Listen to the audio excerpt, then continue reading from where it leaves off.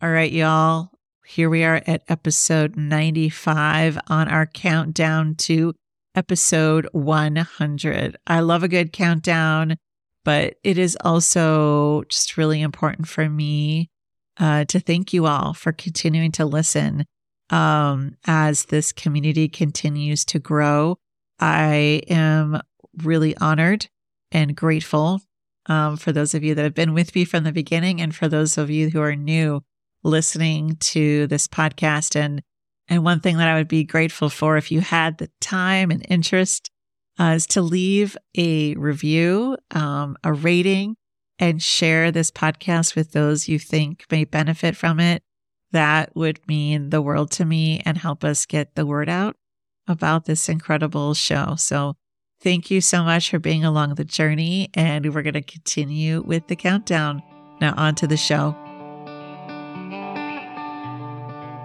What I can do now is encourage people to hold those people accountable. The voters, the electorate, we're the people who hold those individuals accountable. So by telling my story, maybe that will encourage somebody who normally wouldn't vote or somebody who wouldn't care about democracy to just wake them up a little bit and say, you know what, you're right. Hey, this person did that. Oh, we need better than that. When you experience injustice, how do you respond? Do you immediately speak up and fight back?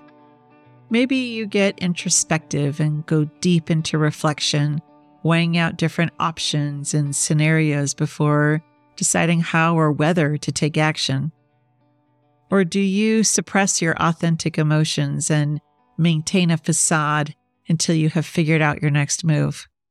Now, my guest today in this really important Unburdened Leader conversation inspired these questions and reflections by watching him lead himself and others in the days, weeks, and months following the January 6th insurrection, facing many critics, threats, and risks. And many factors inform how we respond to threats and injustice: our values, life experiences, personality and temperament, identities, privileges, just to name a few. So I caution against judging yourself or others for the responses to high stakes or often polarizing public situations. We don't know all the influences that inform responses, for better or for worse.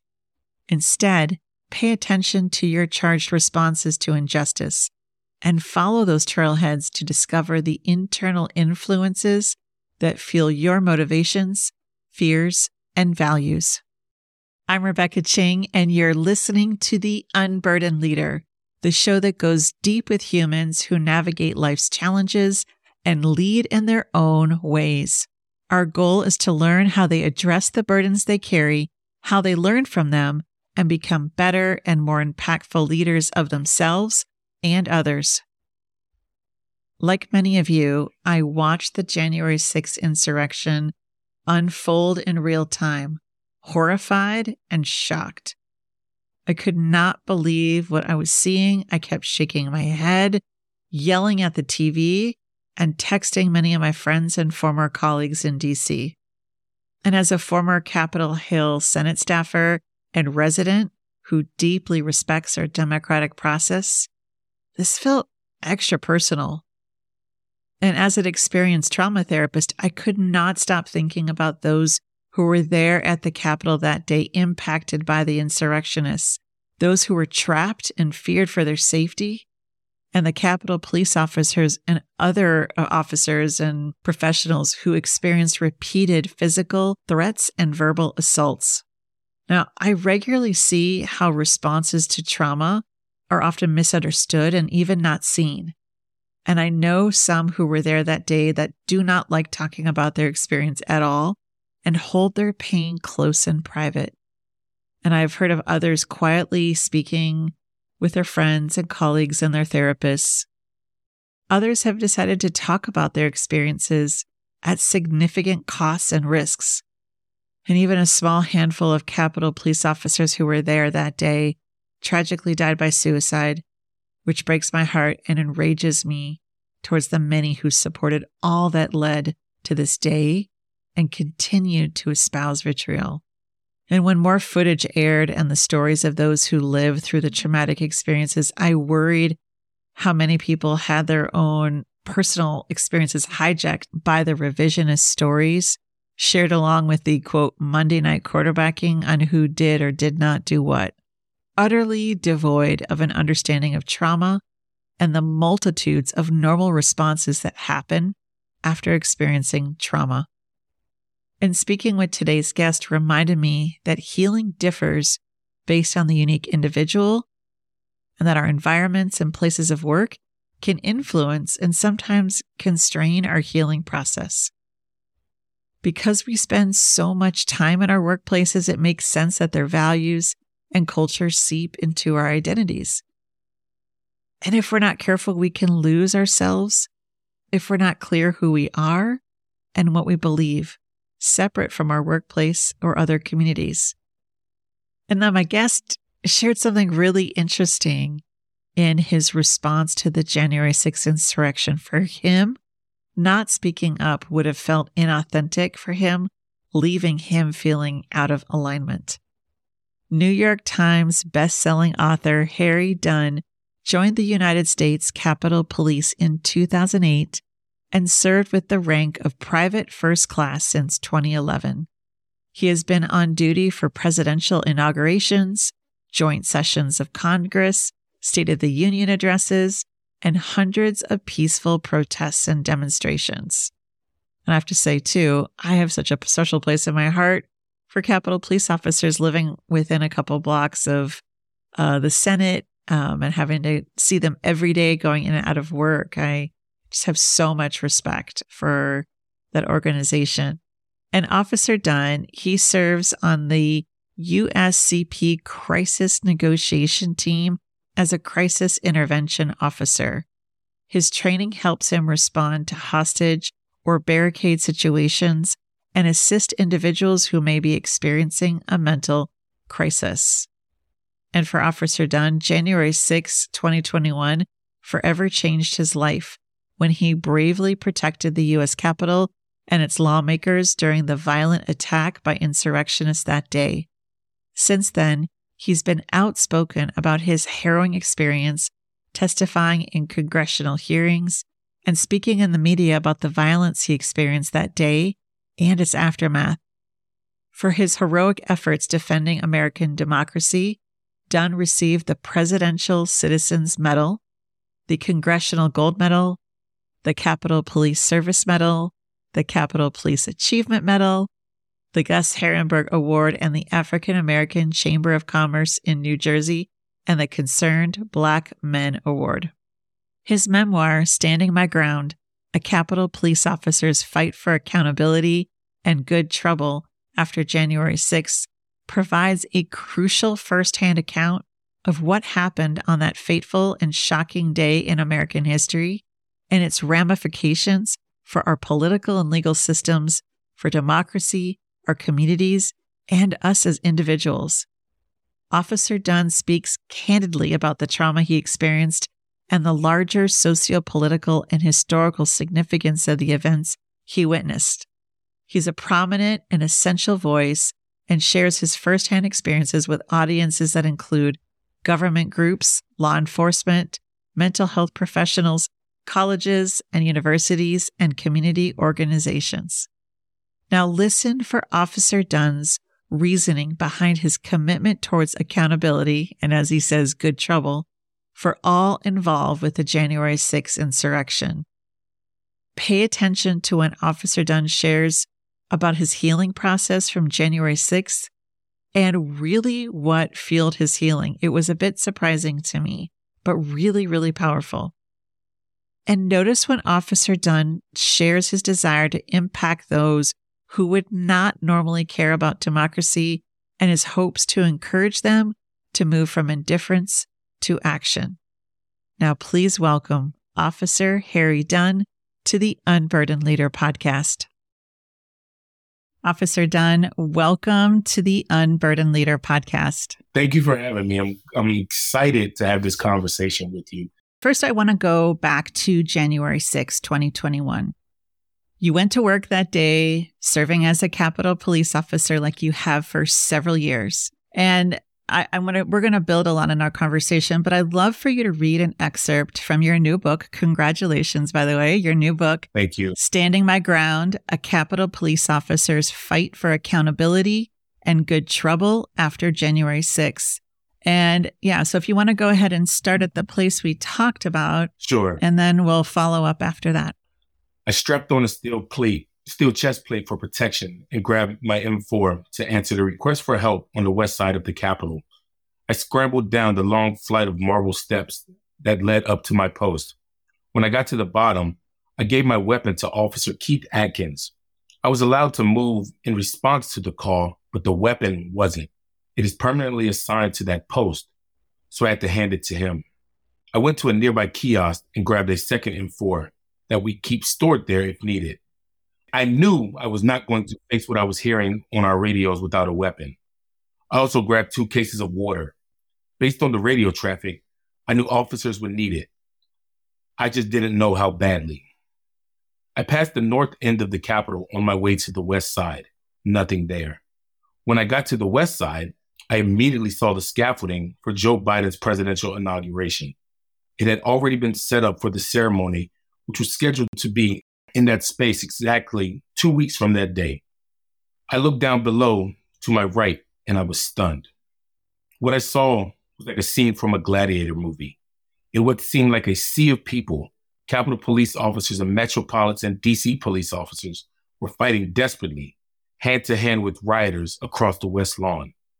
Until then, I had never seen anyone physically assault a Capitol Police officer or an MPD officer, let alone witness mass assaults being against law enforcement officers. I could see rioters hitting officers with flagpoles, sticks, and metal bike racks they had torn apart. They were throwing batteries, canned food, anything they could to hurt our officers. You could hear the screaming and hollering as the battle raged on. Blood was streaming down officers' faces. They were yelling, grunting, and trying to force the rioters back. Many of them were blinded and coughing after being doused with pepper spray, bear spray, and even WD-40. It was crazy. We used the water I bought to wash the irritant out of their eyes. And then, when they were good enough, they would go back into the fight. Everything was chaos and madness. Officers fighting with rioters, then getting relief. Officers heading back to the fight, then returning because they needed their eyes and skin flushed with water to wash off the spray. At some point, the radio blasted, "Attention all units." The dispatcher said the Capitol had been breached. So I'm curious, what do you notice now, Officer Dunn, emotionally and physically? Do any thoughts or images come up for you after reading this excerpt, or what are you noticing in your body? The thing is, like, a lot of people have always asked me, do you have like flashbacks to that moment? When you go to certain parts of the building, do you like relive it? The answer to that, it's weird. I never stopped thinking about it. So it's not like a flashback. It's like a constant loop that's been playing in my head over and over, coming up on 3 years. So it's not really a flashback. I've just kind of dealt with it just on replay over and over in my head. So is there anything that stands out even in this moment as you read that moment that day? Is there anything that seemed, nope, it's just kind of that constant? The thing is, like I said, that may sound cold or like distant from it, but it's not. Like nothing new. Everything that I read is what I've been seeing and thinking about ever since that day. So it's not like, I'm trying to forget about it or trying not to remember. I mean, maybe I am. I don't know. It's like a bedfellow for you. It's just there. It's something that's a part of you and your story and your system, your nervous system. Yeah, it just exists. So what were you most afraid of that day? The afraid of the unknown. Like I said, I didn't know on January 6th. I never even heard the word insurrection before. That's not until afterwards. You heard the political pundits start talking about it and everything like that. The fear of the unknown, because we didn't know how it was going to end. I didn't know if we were just going to be overrun and just stuck in the Capitol, where what was going to happen. Was the military going to be surrounding the Capitol? We didn't know how it was going to end, whether we were going to go home to our loved ones or not. That was my biggest fear. How was this going to end? And it eventually did, in terms of that particular fight, even though we've seen the aftermath obviously continue. But how did you feel in those immediate days after the insurrection? That gambit of emotions that I had run through, just sad, angry, hurt. I had moments where I just wanted to be isolated, because one of the things I've learned with isolation, people think that it's bad. I try to use it for good, because it gives me time, because I don't even know what I'm feeling. I don't know my thoughts. I don't know, am I being rational? Am I being irrational? So just having that time alone. And I didn't want to be around anybody, because like I said, I'm an empathetic person, and I like to take on people's problems. And hey, I like people to vent to me if they're not doing okay. But when you don't have that capacity, whether you're around somebody or not, you tell them to talk, you just kind of want to ask. So I wanted to be alone, because I wasn't even, in a healthy place for myself. So I couldn't take on anybody else's problems, even if they didn't ask me to. But just the depression and sadness that I felt for our country. And then obviously seeing the physical tolls that happened that day, the physical attacks that were that my coworkers suffered. That was just a horrifying moment in time. You talk about isolation, and I'm sure like a lot about trauma, but I'm like, as someone who's been working with trauma for 2 decades and helping people heal from it, everything you're saying sounds normal. And even that isolation piece, is someone who you just self-describe as someone who's deeply empathetic. You instinctively knew you needed a space to metabolize not all that just happened to you, but to your work environment and also to our country. So at what point, though, did that isolation kind of move to, it's not okay anymore to be isolated? What were the tells that wasn't working as something, a natural response to the incredible overwhelm, to, oh, this is going dark? So trying to process it, you trying to figure out everything. How do I really feel? Right. But then that went to anger. And that's when I knew it wasn't, I had to start saying something, because now I got mad and it was time to fight back. Like, hell no, like what was going on with these individuals, and narratives had already been started to be shaped about what happened and what didn't happen. And no way would I allow people that were not even necessarily that weren't there, but to downplay the violence that me and my coworkers went through that day. So being able to fight back, kind of thing, I guess. So that isolation, I didn't even know if I had the opportunity to really process. I didn't know. I know I did. I never really process and heal before I immediately got angry, and anger took over. Anger is an interesting emotion that I think so many of us have a complex relationship with for a variety of reasons. Yeah. And I am a big fan of it when it's channeled towards healing and change, but it can go to places that don't make us safe or others safe. What was your relationship with anger prior to January 6th, and where is it at today? So I'm very results oriented or solution oriented. So like I say, just don't be mad for no reason, for the sake of being mad, but use that to fuel something that you can see results from. And I think the whole good trouble thing that, that's part of the quote in my book, let's get in some good trouble, even, because this is wrong and it's time to fight back. People, associate anger with bad things, but that's not necessarily, I don't believe that to be true at all. It's a natural reaction. The actions that stem from your anger is what makes it either bad or good. I would be remiss to not ask, though, not only as, a Capitol police officer, but as a Black man in America and anger. One thing that has been loud and clear to me is that anger and being Black could be a lethal combination. How do you navigate that? By not being impulsive.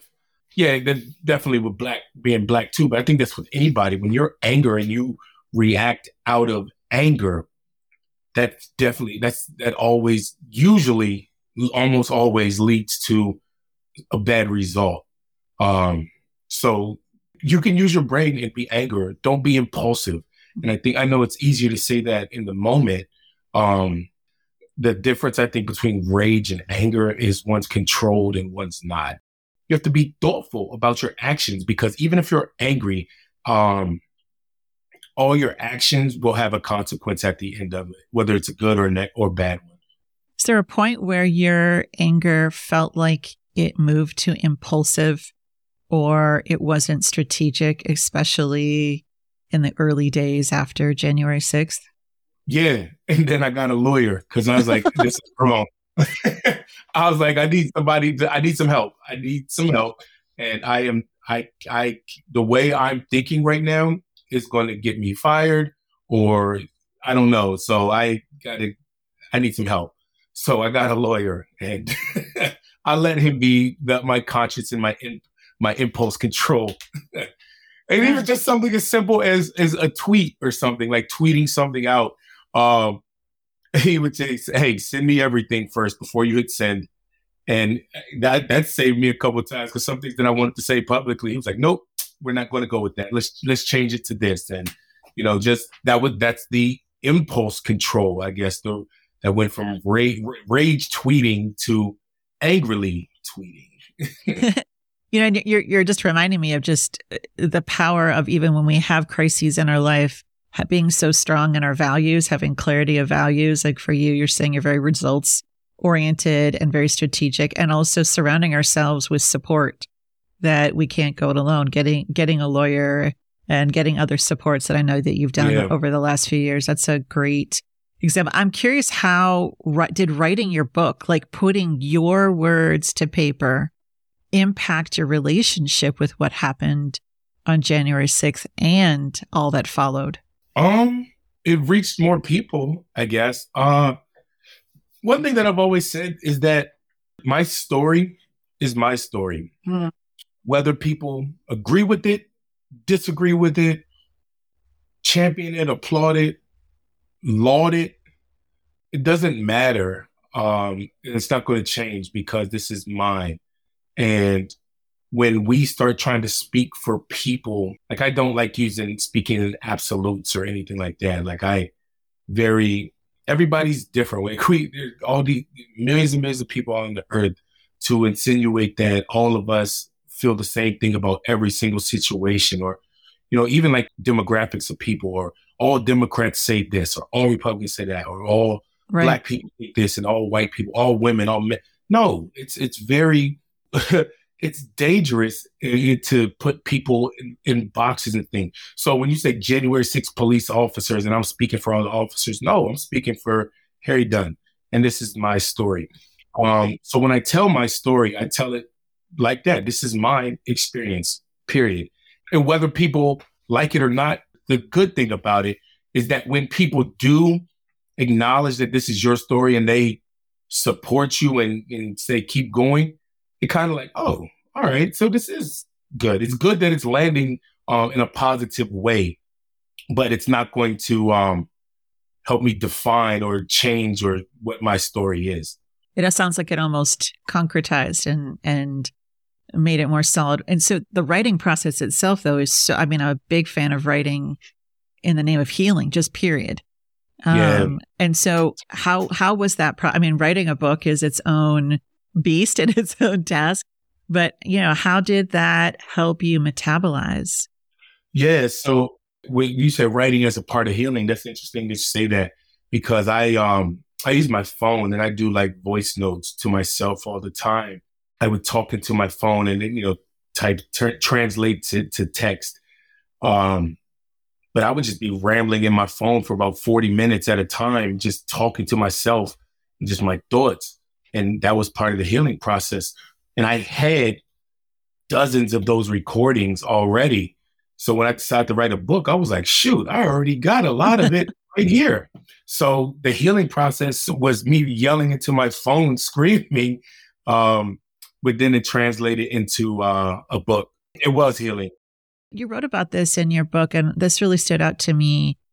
Take me back to when you received your first press request to interview you about your experience on January 6th. You really navigated a lot of trade-offs. Can you share what those trade-offs you were weighing as you thought about sharing your story, which you did at first anonymously, and then you decided to be public? So the thing is with my job, we have a no speaking to the media kind of policy and stuff like that.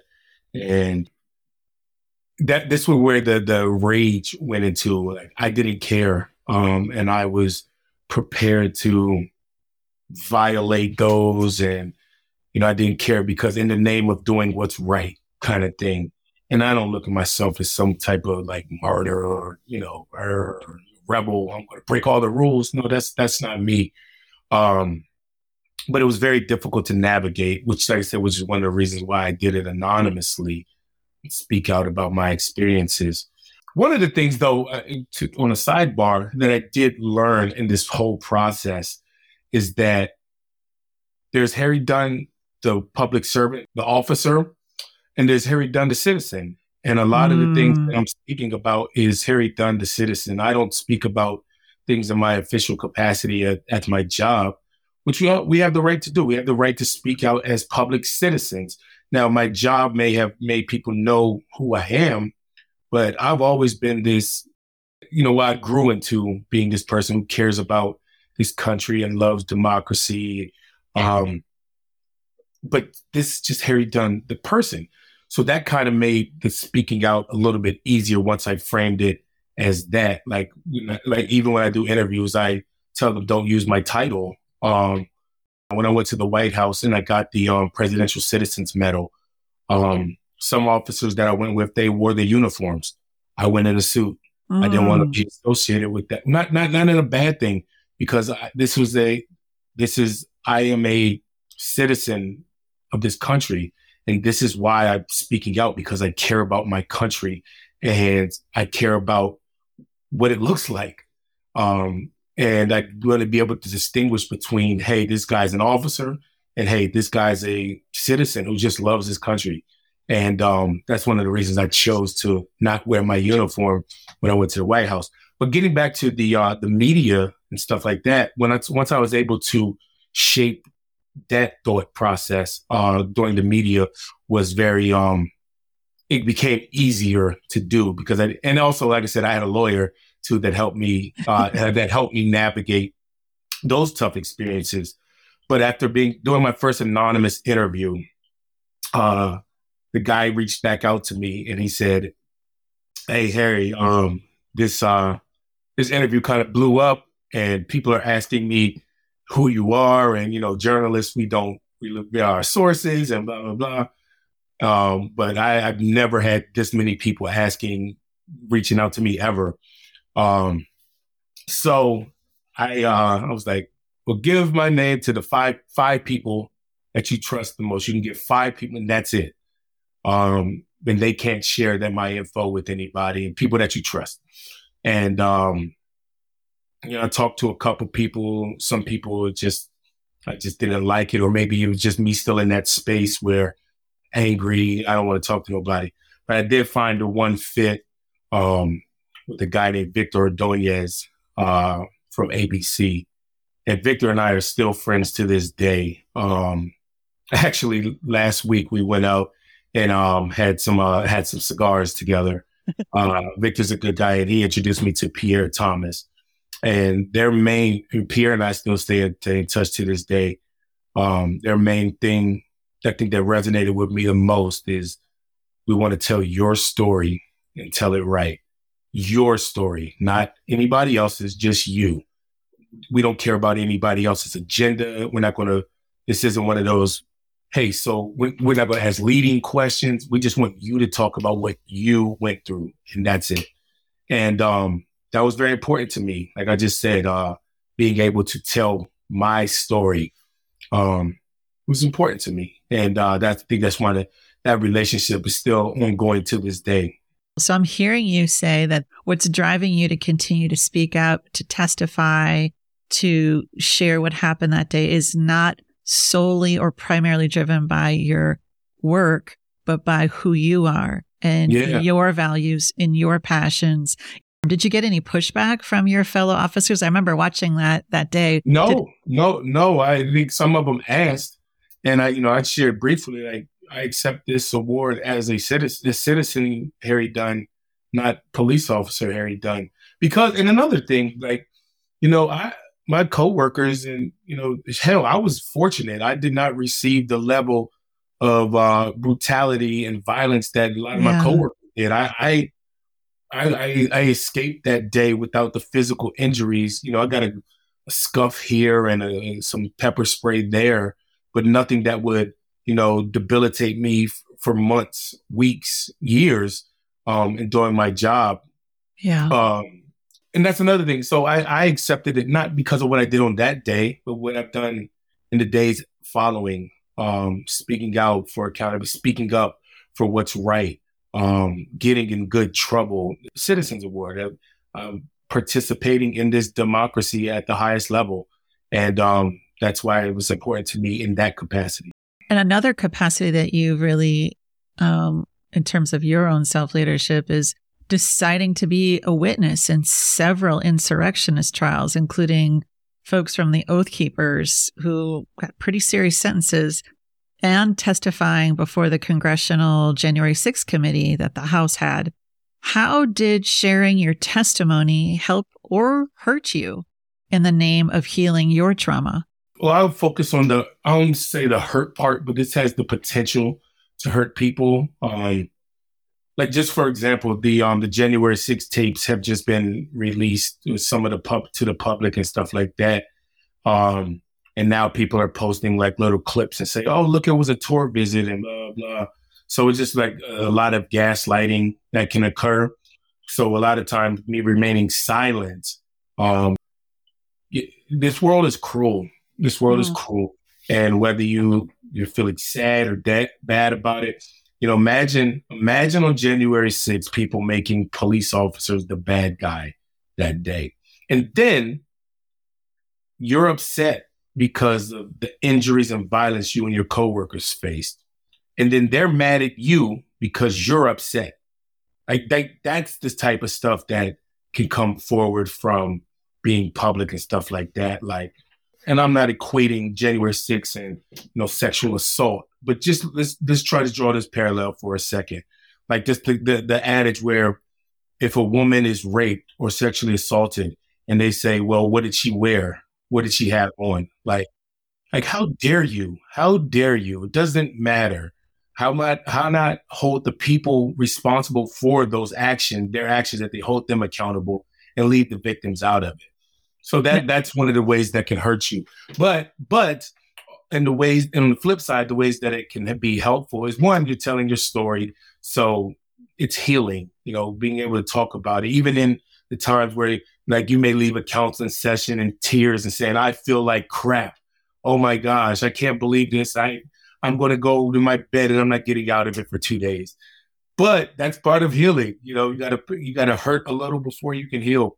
And so even in the midst of all the tears and the rapid heart beating, it's still healing because I'm able to do a lot more now than I was able to in the beginning. When I think of you sitting in the courtrooms, seeing some of these individuals who really had big plans on January 6th to do even worse harm, and they're reauthoring gaslighting that day. Having worked with a lot of folks who are survivors of sexual assault and other kinds of traumas who when they choose to testify, there's a lot of vulnerability. And is this going to help move them forward in their healing or not? Right? There's a decision a lot of people have to make. When you're sitting in that witness stand, did that move you towards healing in those moments? No, I won't necessarily say that did. I was just doing what was right. And for me, that necessarily wasn't really healing. It was aligned. It was aligned with your values. Yeah, it was necessary part of a continuation, like I said, of public service and moral clarity kind of thing. I don't think that was necessarily healing per se. But it was alignment. Correct. Which kept, I think, probably in my generous assumption, helped move the healing process on a macro level. Maybe that it's just that you were aligned. You were doing the things that were true to you. Is that accurate? Yeah, staying true to yourself and doing what you believe is right. Like I said, it's an alignment. Yeah, that's fair. That's accurate. And a little different when you were sitting and testifying before the January 6th committee. It was a little different feeling. Was that different for you, or was that the same situation? Again, just alignment. It wasn't as much, this will help me heal versus this is me being true to me. In that moment, I'm just trying to think about actually when I testified. A lot of times when I think about testifying with January 6th committee, I think about everything that happened afterwards. But in that moment, I just know that I was really thirsty. I drank like 12 bottles of water. I think that's where, it was powerful and everything like that, but I didn't see it at that moment on the stage that it was. I didn't realize, after, it was only like a couple of days, a day or so after, that so many people had reached out to me, and the whole country at that point knew who I was and blah, blah, blah. But in that moment... Wait. No blah, blah, blah here. Just a second. Wait. So the days after, I'm not going to minimize it, or allow you to minimize that, because it had such a significant impact on me, and I know so many people. So after that January 6th testimony to the House committee, what stood out to you then in those days that still seem poignant to you or powerful to you? This is crazy, because let's talk about how the humans process stuff, or yes, yep. How silly we are. All right, I'm gonna talk about how silly humans. I'm gonna think about how we are real quick. Okay. So you have 10 people. You got a new shirt, right? And you go see 10 people, and people ask you, "Hey, what do you think of this shirt?"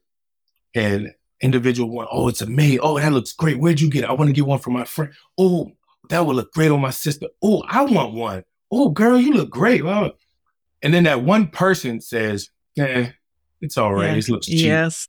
Yep. So the 9 people, we totally discredit everything they just said and give that one person all the space in our mind. Yep. And now that one person is occupying our thoughts and making us questioning our self-worth and maybe this shirt is ugly, and the other 9 people just don't exist anymore. So that's how I felt about January 6th. Like the whole world, for lack of a better term, loving on me.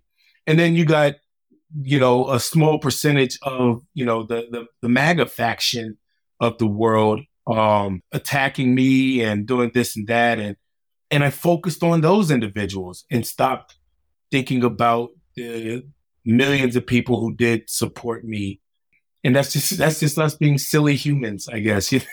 It's also our hardwiring, though. Yeah, it really is the problem. That's how we are. That's how we are. But being able to shape my perspective and focus on the people. Some people you're not just going to reach. Period. And the sooner you realize that in life, you'll stop fighting unwinnable battles, and then you focus on the ones that can be won. And that's where I'm at now.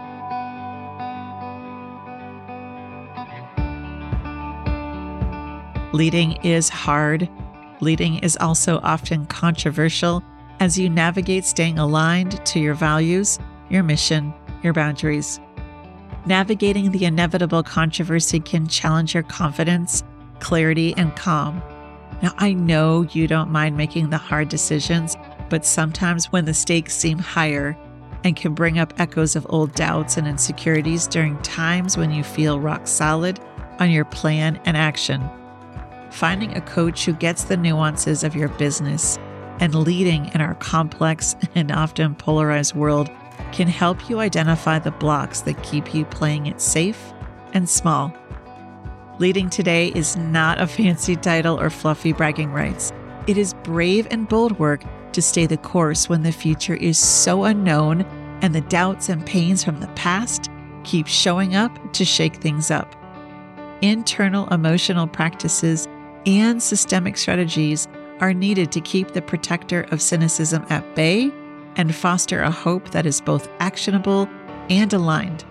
So when the stakes are high and you don't want to lose focus, when you want to navigate inevitable conflict between your ears and with those you lead, when time is of the essence and you want to make hard decisions with confidence and clarity, then Unburdened Leader Coaching is for you and where you deepen the capacity to tolerate the vulnerability of change, innovation, and doing things differently than you were taught. To start your Unburdened Leader Coaching process with me, go to www.rebeccaching.com and book a free connection call. I can't wait to hear from you.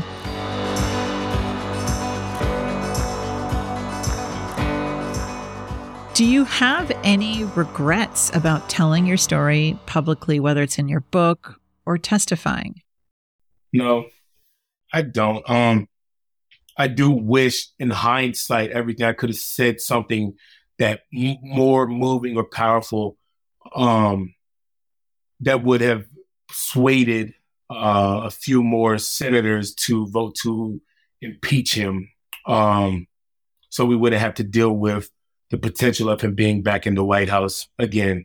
And you're referring to the impeachment, the second impeachment after January 6th. Of former President Donald Trump. Yeah, there were 57, I think, that voted to, and I think they needed 60. And that's not a regret on anything that I did. They made their decisions, but maybe if I could have said something a little bit more, I don't know. There's parts of you that wonder, is there something more I could have done, Correct. Could have said that would have shifted this so we'd be in a different place Correct. today? I think that sounds reasonable given everything we're navigating, and given your commitment to sharing your story and to democracy. Do you have places where you can share your story privately, unedited, unfiltered, that are safe and contained? And is that something you continue to utilize? Yeah, I got a very strong support circle.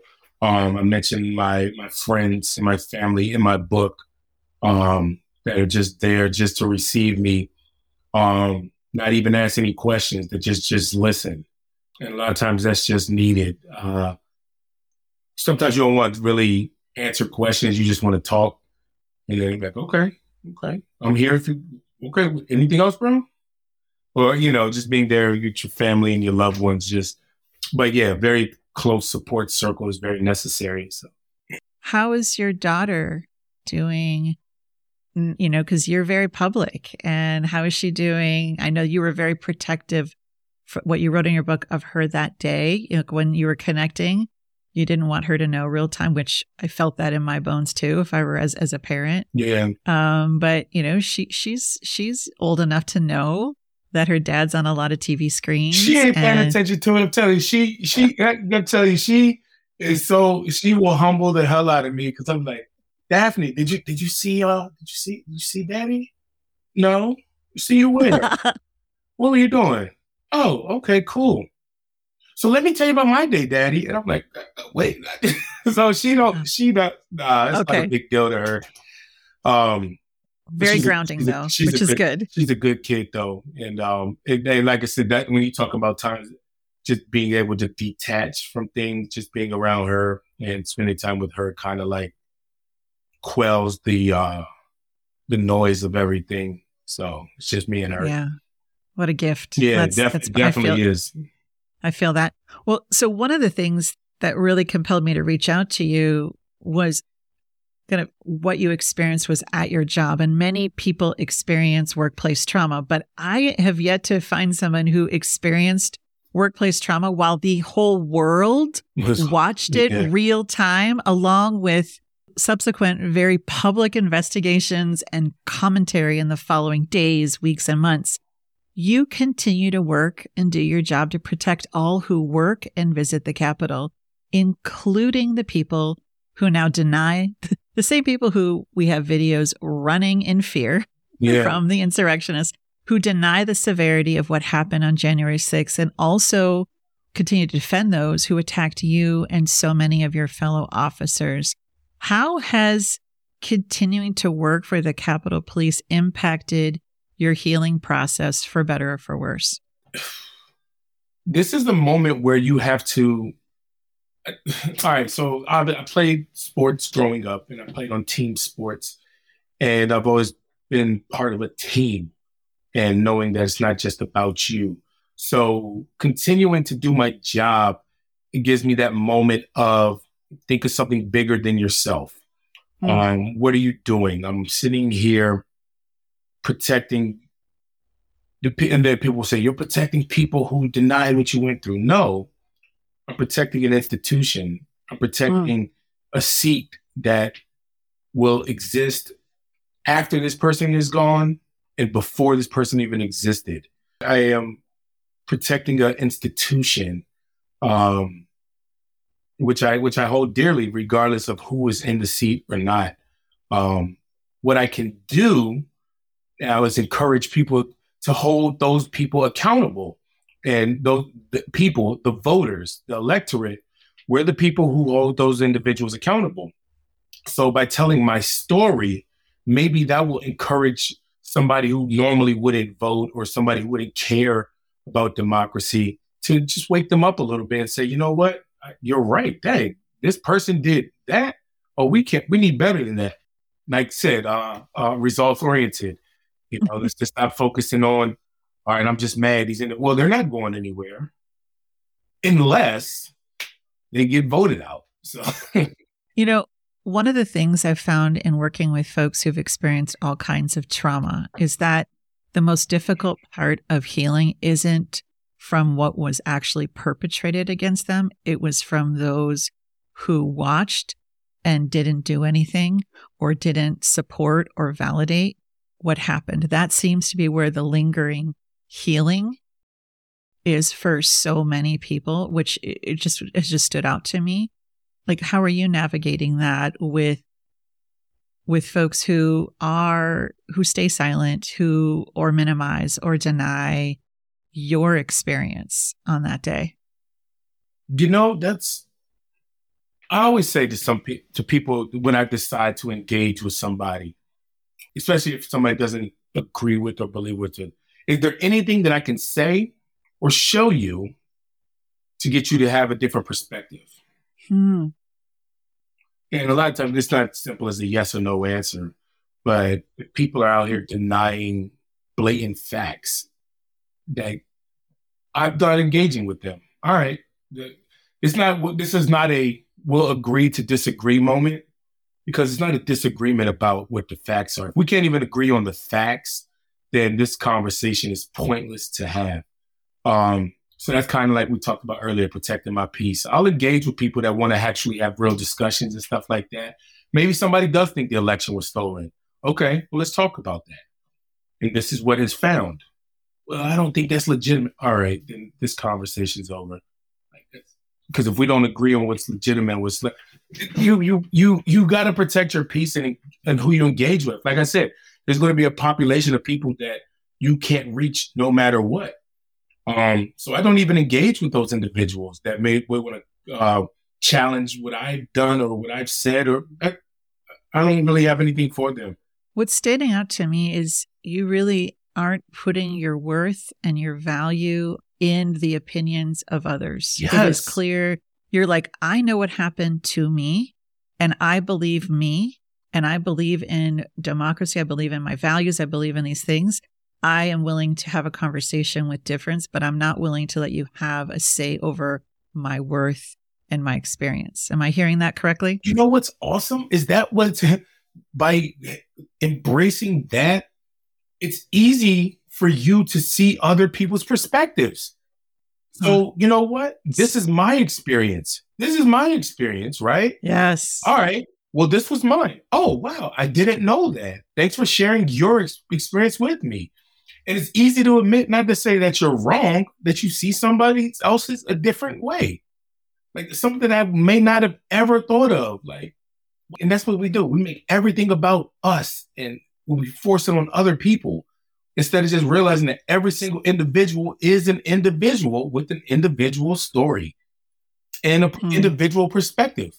Hey, I did not know that that was your story. Wow. Okay. Thanks for sharing it with me. What questions remain unanswered or frustrations still exist that need to be addressed today for you?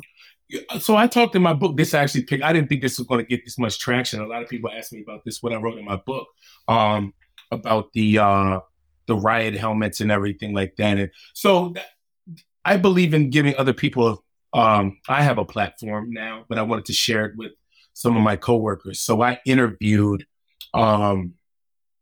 Christine in the book, and a couple other people that I just used. Christine's a coworker, yeah, right? Christine's a coworker of mine, and she told me I didn't know that because that wasn't me that day that was told to leave my gear or on a bus or something like that. I don't believe in conspiracy theories or anything like that, but I don't think that it was like a setup or something like that. It could be just as simple as incompetence on somebody. But that's a question that I have. But I think the bigger question is, when is accountability going to come? Because at the time that I wrote the book, Jack Smith had not brought forth any charges against the former president. He has now, but my book was already completed by the time that was done. So now it's just a waiting game and to see what's going to happen from here. What does accountability then look like to you? What will feel like accountability? You know, I get asked that in the courtrooms. People ask me, "Are you happy with this sentence?" and blah blah blah. I think accountability is just, whatever it takes to deter an individual or individuals from committing those actions again. I think it's like a deterrence. That's what accountability it looks like for me. I don't celebrate anybody's jailing or imprisonment that's not a time to celebrate. Although, if and when Donald Trump is, jailed or, sentenced or whatever, I will have a celebratory beverage. But it'll be short lived because, like I said, it's just it's a sad day, especially when their actions that brought them to that place are based on lies. And it's just a sad day that there are people willing to go to jail for causes that aren't even true. Right. What do you want to say, or what do you say to those members of Congress in particular who still minimize or tell a different reality of what happened on January 6th? These same folks that you work with and support and protect. I don't have any words for them. My words are for their constituents and their the voters and the American people. Those are my words before. What are your words to their constituents? The world's on fire right now, and I would like to use my book as a little bit of a fire extinguisher. The importance of our voting. Members of Congress can only do what their constituents allow them to do. Because if they don't, they get voted out. That's how it works. And I think educated voters are the best voters. So be engaged and see what's going on in your communities, see what's going on in the country, and to say, am I okay with what is happening here? And if you're not, then you hold your representative making those decisions on your behalf, you hold them accountable and saying, this is not what I want, this is what I want. What do you say to those who say my vote doesn't matter, it doesn't, I'm overwhelmed, everyone's corrupt, I'm tapping out? So what if everybody did that? Just for, like I said, for example, on January 6th, there were hundreds and hundreds of officers there, and you had 4 testify. And look at all the noise that 4 people made. The good trouble that 4 officers made out of the hundreds and hundreds and hundreds who were there that day. One pebble into an ocean can cause ripples that can alter the whole ocean. You can't do it by yourself, but you can inspire somebody, or your one vote, it matters. Walk me through what you're working on now that supports not just your healing process while you continue to advocate for accountability for all involved in January 6th. Well, still promoting the book, getting the message out there, encouraging. It makes a great Christmas gift, or Hanukkah, Kwanzaa, whatever, if you want to celebrate, or even if you don't, it just makes a good, thoughtful gesture to somebody. But just promoting that and continuing to, like I said, I still working and promoting democracy and people able to express their First Amendment rights, working at the Capitol. People's coming up there still protesting and giving them a safe environment to do it in, and the members of Congress. So that's what I'm still working on, because it's a never-ending battle. And that supports both your healing and your advocacy work, both of them. The healing part, because like we talked about earlier, it's an alignment. It's continuation of doing what's right to do. And that keeps my moral compass. Actually, it makes me feel even better about myself when I see somebody who may not agree with me or saying that I didn't go through it, and me being able to stand up and still protect their rights for them to do for them to have that opinion. It kind of makes me feel good about myself. Like, being in alignment really is an important part of our healing process. That's definitely standing out. And I'd be remiss not to ask, how could a possible run for the seat Congressman John Sarbanes will be vacating this term support your commitment to both healing and accountability? Yeah, it would definitely support it. What better way to continue a continuation of public service than to, run for office or to serve the community, to serve the country even more. It's a decision I'm not prepared to make, but it's not off the table. I'm definitely thinking about it, and making sure, like I said, I'm a very introspective person. I like to be very introspective. I pay attention to myself, and it's important for me to make sure that if I do it, I'm all in and not just, next step kind of thing. I could tell that. Yeah, it's not you're not a lukewarm person. Yeah, correct. I hear that. Yeah, I don't even get in the shower till it's all the way hot. Oh my gosh. I want to ask so many more questions, but I want to see how this story continues to evolve. But I've got some fun quick fire questions that I always ask my guests at the end of our conversation. So what are you reading right now? The reviews of my book. No, you know what? This may sound weird to me. I'm not a big reader as far as like books and stuff like that. I'm not a big book reader. I read newspaper articles. I read blogs and stuff like that people put out about the news, because I like getting different people's opinions. I mean, even like the right wing stuff, I'll read that, and just to see what's out there. So I am always reading different newspaper articles and online articles and watching the news. I'm engrossed in the news like all the time. Even on like a Saturday night at like 3 a.m, if I wake up, I'm gonna put on like MSNBC or something. It's just I'm ingrained in it. I'm engrossed in it. So I try to stay up to date with all current events. But I don't really read too much. I don't like to sit still long enough to read a book. That fits. That fits. What song are you playing on repeat right now? There's a Michael Jackson song that I heard, and it's called "We're Almost There," and it's a great up-tempo mix. Somebody remastered it or something like that. But I listened to that yesterday. I listened to it like 5 times. I was like, man, this is good. I like that. Yeah. What is the best TV show or movie that you've seen recently? I'm a big Saturday Night Live fan. Movie that I've seen recently. And I love Black Panther 2. But that was a little while ago, but that's the one that just pops in my head. Black Panther 2 was pretty good. Oh gosh, so good. But it was also sad. It was very sad. It was very sad. But it was really good though. It was very well done. What is your favorite piece of 80s pop culture? Not everyone is into this one, but I have to ask everybody.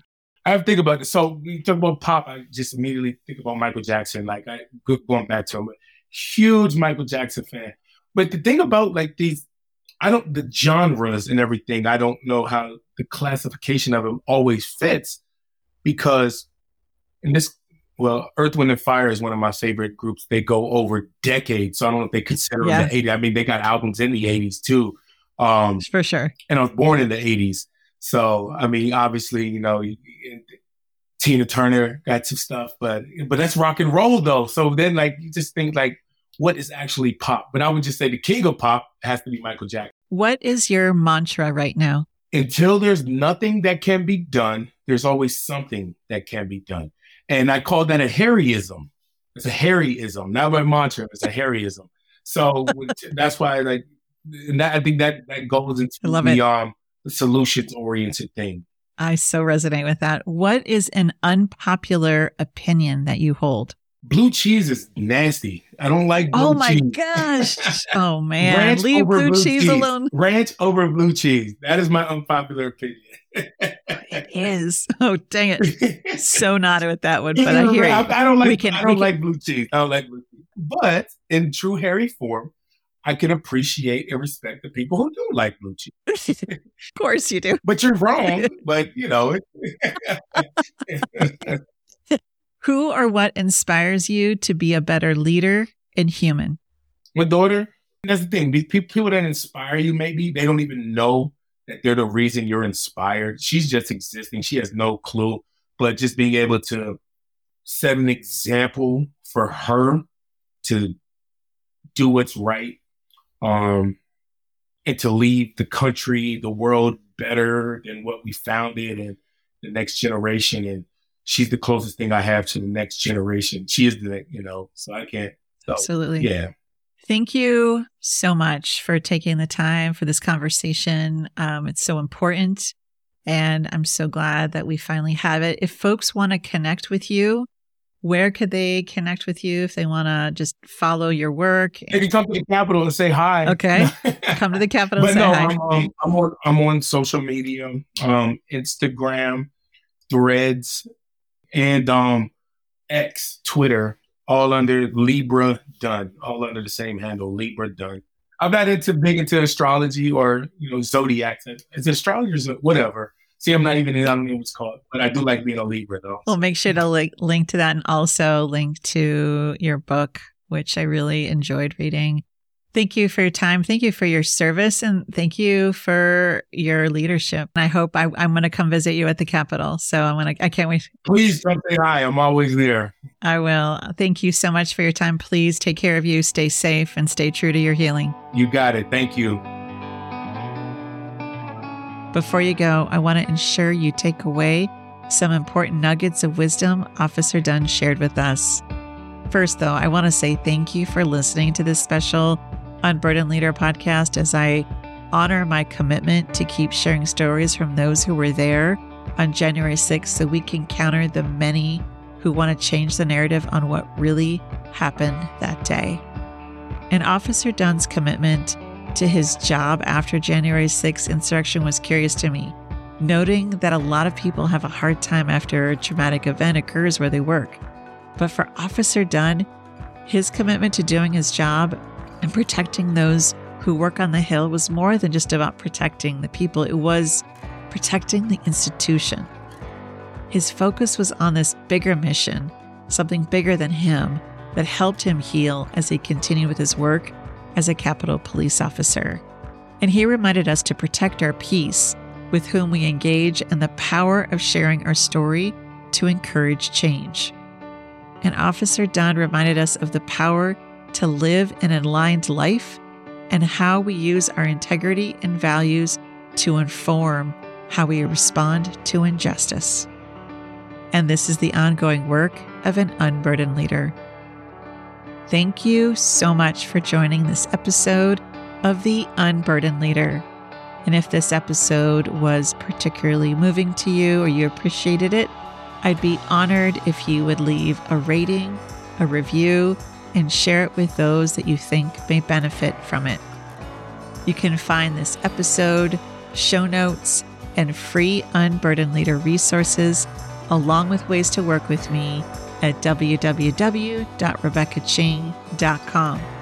And a special thank you to the folks at Yellow House Media who produced this episode. Thank you so much.